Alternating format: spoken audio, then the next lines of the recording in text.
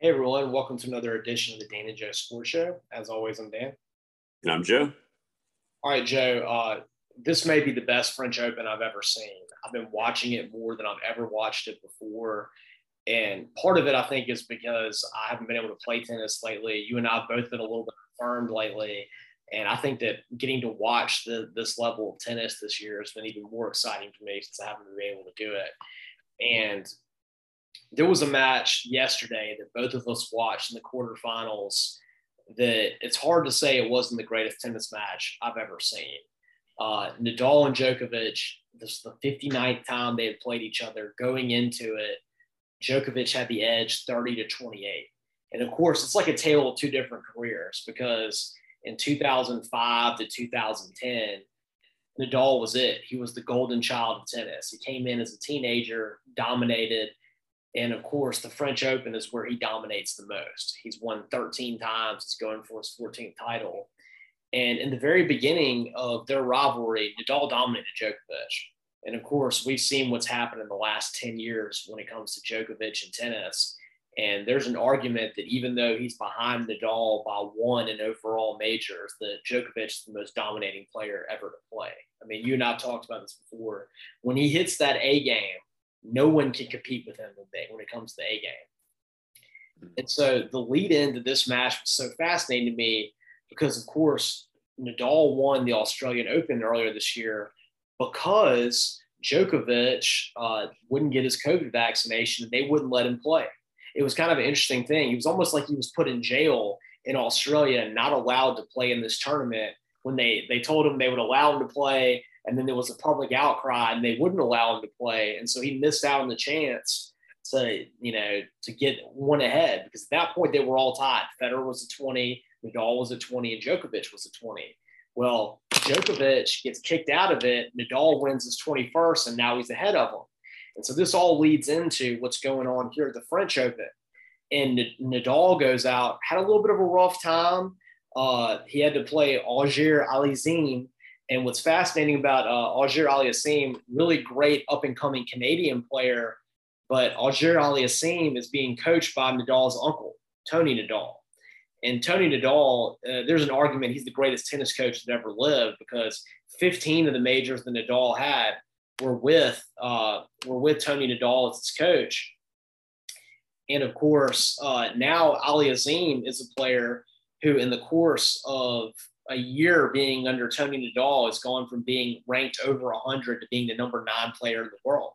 So this was a fascinating, that was a fascinating match in that Aliassime knew what Nadal was going to do. He got all the same kind of training.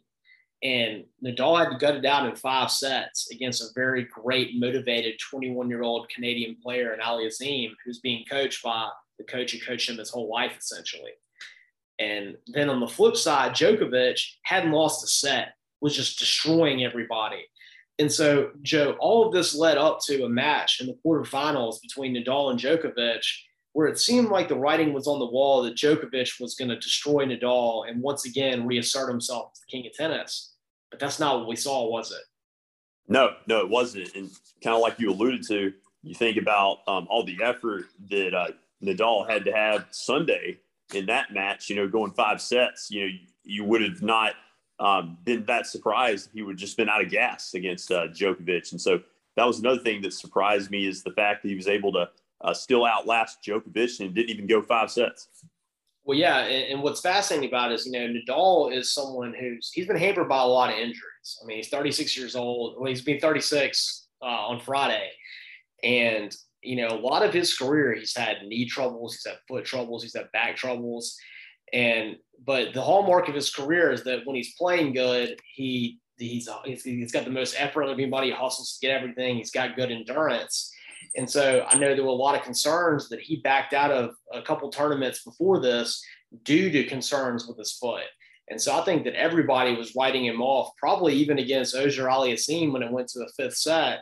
And certainly coming off that to have to play a Djokovic who was motivated and who was very refreshed and hadn't had to play any kind of epic matches definitely made it one where, the odds would tell you that Djokovic had it in the bag. And Joe, what fascinated me even more about this is the way the match unfolded. You saw Nadal get off to the really hot start, which is what we all knew he needed and able to win, because I think that Medvedev kind of gave you the avenue that is to beat Djokovic. Is you kind of go out there and kill him, because Djokovic is someone that his hallmark is the fact that the later it gets in matches, his talent outshows and his precision is going to get you. But he is prone to be angry and play a little bit bad. So if you can really get after him early, that's the way you can beat him. Well, Nadal did that in the first set. And then in the second set, Nadal got out to a 3-0 lead. And at that time, I was thinking, okay, if Nadal can close this one out, I think he'll win. But Djokovic, patented his style, came back and owned the rest of that set. And when I saw that happen, that was when I was really concerned that Nadal no longer had a chance to win. Mm-hmm. Yeah, that was definitely concerning. And, you're right. That's kind of usually the script to beat Djokovic. But one other thing real quick as an aside, I just keep having kind of a takeaway for me watching these matches is the age of these guys, well into their 30s, just from personal experience. Like, I feel like, once you hit 30, at times, you can perform well athletically, but there's just something about kind of the fear of injury that's always in the back of my mind. Like, the older I've gotten, like, it's easier for me to pull a hamstring and things like that. And the fact that these guys are able to play with just such like reckless abandon, and it's like that doesn't even faze them at all. And it just really impresses me, even more so than other contemporary athletes in other sports. Well, Joe, let me give you an idea of what they did last night. This is one of the first times they've done night matches at the French Open. And Nadal and Djokovic didn't even start playing until about 8:45 last night. And they didn't get done until after 1 a.m. in the morning. And that's what those guys went through. And not only that, they weren't playing in weather like what we had where it was hot. It was actually cold in Paris. They were playing in like 58-degree weather, essentially. You saw everybody on TV with blankets over themselves, huddled up, because that's what kind of weather they were dealing with. And, I mean, Nadal had just gotten off of playing almost a 5-hour match 2 days before. And Djokovic, he's 35. I mean, he's only a year younger than Nadal. And, like I said, one of the hallmarks of Djokovic is that I've never seen him get tired in a match, and the 5-set matches favor him. Nadal is like that, but he also has had to deal with so many injuries that I really thought that the only chance that he had was to do what Medvedev does and just go in and sweep, Djokovic in 3 sets. And like I said, when he got off to that start like that, I thought, okay, this is good. But when Djokovic came back and won that second set, it kind of made me think of a lot of the big-time matches I've seen with Djokovic when he gets pushed. He did the same thing with Berrettini. I saw him do it with Juan Martín del Potro a while back, where del Potro got off to a hot start but couldn't close him out in the second set, and Djokovic came back and took him out. But to Nadal's credit, what was amazing is he came out in that third set and he played even better than he did in the first set and really cleaned up a lot of the errors that he had and closed that one out quick. Mm-hmm. But what was the best thing about this match was that fourth set. That was some of the best tennis I've ever seen, because Nadal got down 5-2 and was able to come back and get it to a tiebreak. And when Djokovic was not playing bad tennis, in fact, I would say Djokovic was playing probably B-plus level tennis. And there was one game that I think went on for like 11 minutes where Djokovic had to break, or Nadal had to break Djokovic on his serve in order to get it to a tiebreak. And he did it. And I mean, it was fascinating. And then the way that tiebreaker unfolded with Nadal getting out to a 5-1 lead, and then getting up to 6-2, or get up to 6-1. And then Djokovic won 3 points in a row. And you could almost sense it on that point, Joe, the very last point of it, that if Djokovic would have won that point, that he was going to come back and win that tiebreak. Yeah, I was really worried, rooting for Nadal at that tiebreak point, because at that point, would Djokovic have gotten to serve after that too? Yes, he would have. He would have gotten to serve with a chance to tie it up. And then at that point, if he wins 2 more points, he wins it. Yeah, I remember thinking Nadal's got to put him away here serving. Like, he needs to win right there. Yeah, like when it got to 6-4, I was like, this is the point. You either win this point or Djokovic comes back and wins the set. And I think that it would have been highly unlikely that Nadal could have won a 5th set against Novak Djokovic. Right. I agree. Yeah. And so it was a really amazing match. And you could tell that Nadal was really going to have a good chance when Djokovic got angry and started slamming the net. in the middle of the third set. And I was like, okay, this is how you get him. And what Djokovic will do is when he gets down, he likes to use his emotions to frustrate younger players. And, he'll get angry. He'll be like a little bit unsportsmanlike. And that does mess with a lot of people. I mean, he did it to Tsitsipas when Tsitsipas was up 2 sets and was about to, had a match point against him. And Tsitsipas went the other way and Djokovic ended up beating him. But, there's a good thing about Nadal being older and having played him 59 times. He knows the way Djokovic acts. Mm-hmm. And it's just such a compelling rivalry because, you talk about just how uncanny it is with Federer, Nadal, and Djokovic to all be playing like around the same generation, and they're so close to each other with the championships and Grand Slam titles. But you also got to think about the dynamic, I feel like, psychologically with Nadal versus Djokovic, because you have Djokovic, probably personally feeling like he's the best. But if you're Nadal, you're like thinking to yourself, this guy was a party crasher. This was just Federer and I, like this was our rivalry, and you interfered with this as an awkward third wheel. And so I feel like there's got to be that intensity. Nadal definitely has to enjoy beating him.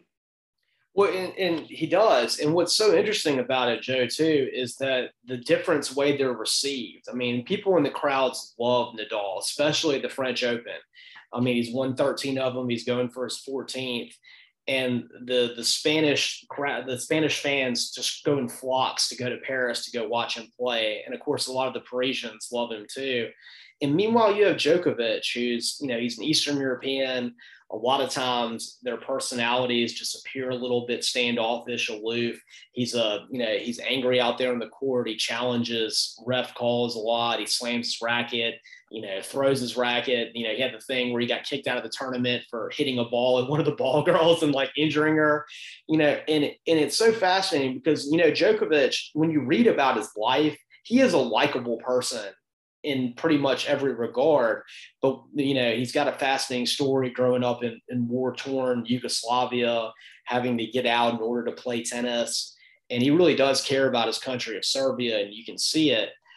But on the court, he's the consummate bad guy, and everybody loves Nadal. And you could see it in that match. And I told you this, like going into it, watch the way the fans treat him, because nobody out there wanted Djokovic to win. And sometimes he can use that to his advantage. But I felt like when it started getting about 1 a.m. last night in France, it finally got to him a little bit that nobody liked him and nobody wanted him to win. Mm-hmm. I can see that for sure. Yeah. And so just interesting. I think tennis is like maybe one of the only sports where you really get that. You get it a little bit with golf, but the crowd doesn't get as involved in golf. I'm sure that people playing Tiger, when they're in that matchup with them, that can get to them a little bit. But with tennis, it's just so much more intense, especially with those fans in France who, I feel like are more intense and they make themselves known more than any other fan base at any other major, because you can hear it all the time. The line judge saying, "S'il vous plaît, merci," like shut up, y'all. Stop talking in the middle of points. And that I've never seen it as much as I did last night. Yeah, there's something about like, the flow of tennis, I think, lends itself even more so than golf to kind of having that atmosphere. Because like golf, everything's a little more spaced out. You might have like different fans kind of appropriated in different areas of the course. Whereas in tennis, you're going to have like the same people like right there the entire match. Yeah. And so, I mean, just really, truly epic match. And what's crazy about it is that it was a quarterfinal. Nadal still got to win 2 more matches to get his 22nd major and his 14th title at Roland Garros. And Joe, I'm a little bit worried about his next match because he's going to have to take on Zverev, who's the number 3 overall player in the world.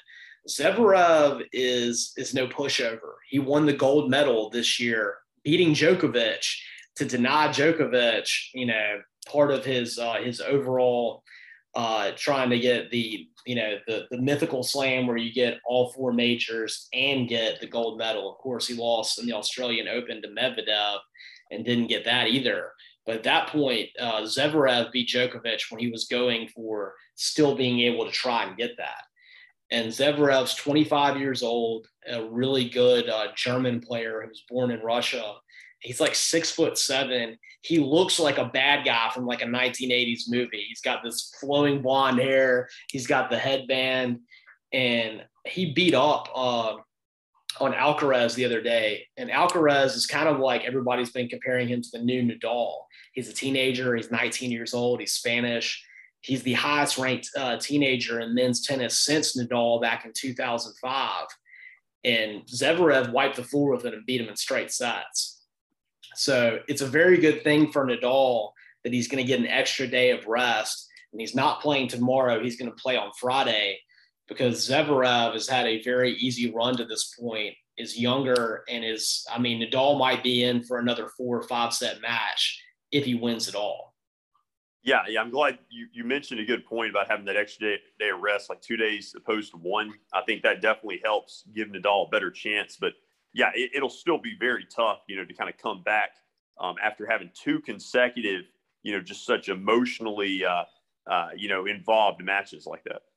Definitely. And I would say that if this match is being played tomorrow, I would actually probably favor Zverev to win. But I think getting that another day of rest is going to be so crucial. And it seems like Nadal is on a mission right now.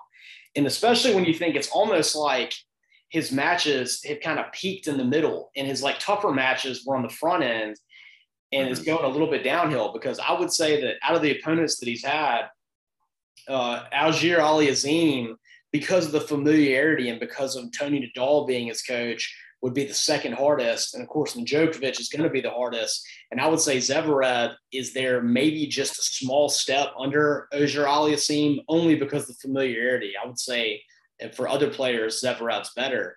But then you look at, if he beats Zverev, he's going to play either Norwegian teenager Casper Ruud, who's good but never been in a situation like this, or he's going to take on Marin Cilic, who is a great player, and actually, is now the only person outside of the big 4, which would be Djokovic, Nadal, Federer, and Andy Murray, to have made the semifinals of all 4 majors. But he's someone that's a journeyman. He's a Croatian he won 1 U.S. Open back in 2014, and he's made other semifinals. But he's a guy that's always kind of been borderline top 10, and he's older. And I just don't think that he would have a realistic chance against Nadal, if he even wins it all, against Casper Ruud. And so I think that, if he can beat Zverev, he's going to win. Yeah, it seems like that semifinal matchup will really be telling as far as his chances. Yeah, absolutely. And I think if Zverev wins, then he's going to get his first major. He's already won an Olympic gold medal.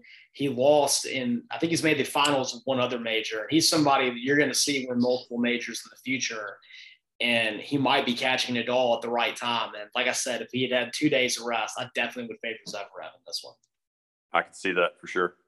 And Joe, switching over to the women's side of it, obviously there hasn't been all the fanfare that you had with Nadal and Djokovic and, possibly Nadal's last French Open. But there's a really fascinating storyline here too. You have Coco Gauff, who of course has been the last 2 years, she's the next Serena Williams. Everybody's putting it out there like that. She's got the talent of a teenager that no one's seen since Serena. And she hasn't, she's made pretty good headway in a major, but hasn't gotten that close to winning one. And all of a sudden now she's ranked number 19. She's had a run through this tournament where she hasn't lost a set, and it's just looked excellent. And she's made it to the semifinals, and she's taken on an unranked Italian in Cesarian. And it looks like there's a good chance she's going to make the finals. But if she makes the finals, she's going to take on world number 1, Iga Swiatek from Poland, who has now won 33 matches in a row. And what's fascinating is if Swiatek can win her next match and take on, I would say, presumably Coco Gauff in the final, she has the chance to tie Venus Williams' record of 35 matches won in a row. And she's already at the level Serena was. And so the person standing in her way, most likely to, prevent her from winning a major and tying Venus Williams' record, is basically the new Williams sister in Coco Gauff. So I think that's kind of a cool story in and of itself. Yeah, a lot of irony there. I guess it's just kind of meant to happen maybe for that matchup to be there. Absolutely. And, what I think is great is from the Coco Gauff perspective that she has the chance, if she's going to win her first major, it's going to be against Iga Swiatek, the way she's playing. And Swiatek is on a whole nother universe the way that she's playing. This year, she's been Novak Djokovic level dominant. You're just not hearing about it as much. And so in order for Coco Gauff to get her first major, she's going to have to be absolutely the best of the best and the best that we've seen in probably 20 years. Gotcha. When, you know, a lot of times if you win a championship like that, get over the hump, it is satisfying to go through the best. It is. And so if Coco Gauff is really able to take that next step and to legitimately be in a Williams sister type sentence, then she has to win that match. She has to go out there and beat the world number one. And based on what I've seen with Iga Swiatek, I don't know that Coco Gauff is ready for that yet. Coco Gauff's playing great tennis right now, but Swiatek is playing at a level that I don't know that I've ever seen in women's tennis right now. Right. That'll be tough. Yeah. Well, and so a lot of fascinating things in the French Open. And when we come back next week, we'll be talking about the winners. Hopefully Nadal, fingers crossed, been a Nadal fan now for probably over almost 20 years, you know. And I'm also a big fan of Coco Gauff. I'd like to see her get her first major. Every time I see her get interviewed, she is such a confident, really, intelligent, nice, like mild-mannered young woman that I want to see succeed. And I think she's great for women's tennis if she can get there. That'd be awesome. Yeah. Well, you can listen to all of our episodes, including this one and our visit earlier with Kerry Longstaff talking Southern Miss baseball and his trip to the NSC Nashville Stadium. You can catch all of our episodes on Spotify. You can also get on YouTube and see all of our most recent episodes with a video and check out our Dan and Joe Sports Show YouTube channel. And of course, you can follow us on Facebook and like us on Twitter @DJ Sports Show. And as always, I'm Dan. And I'm Joe.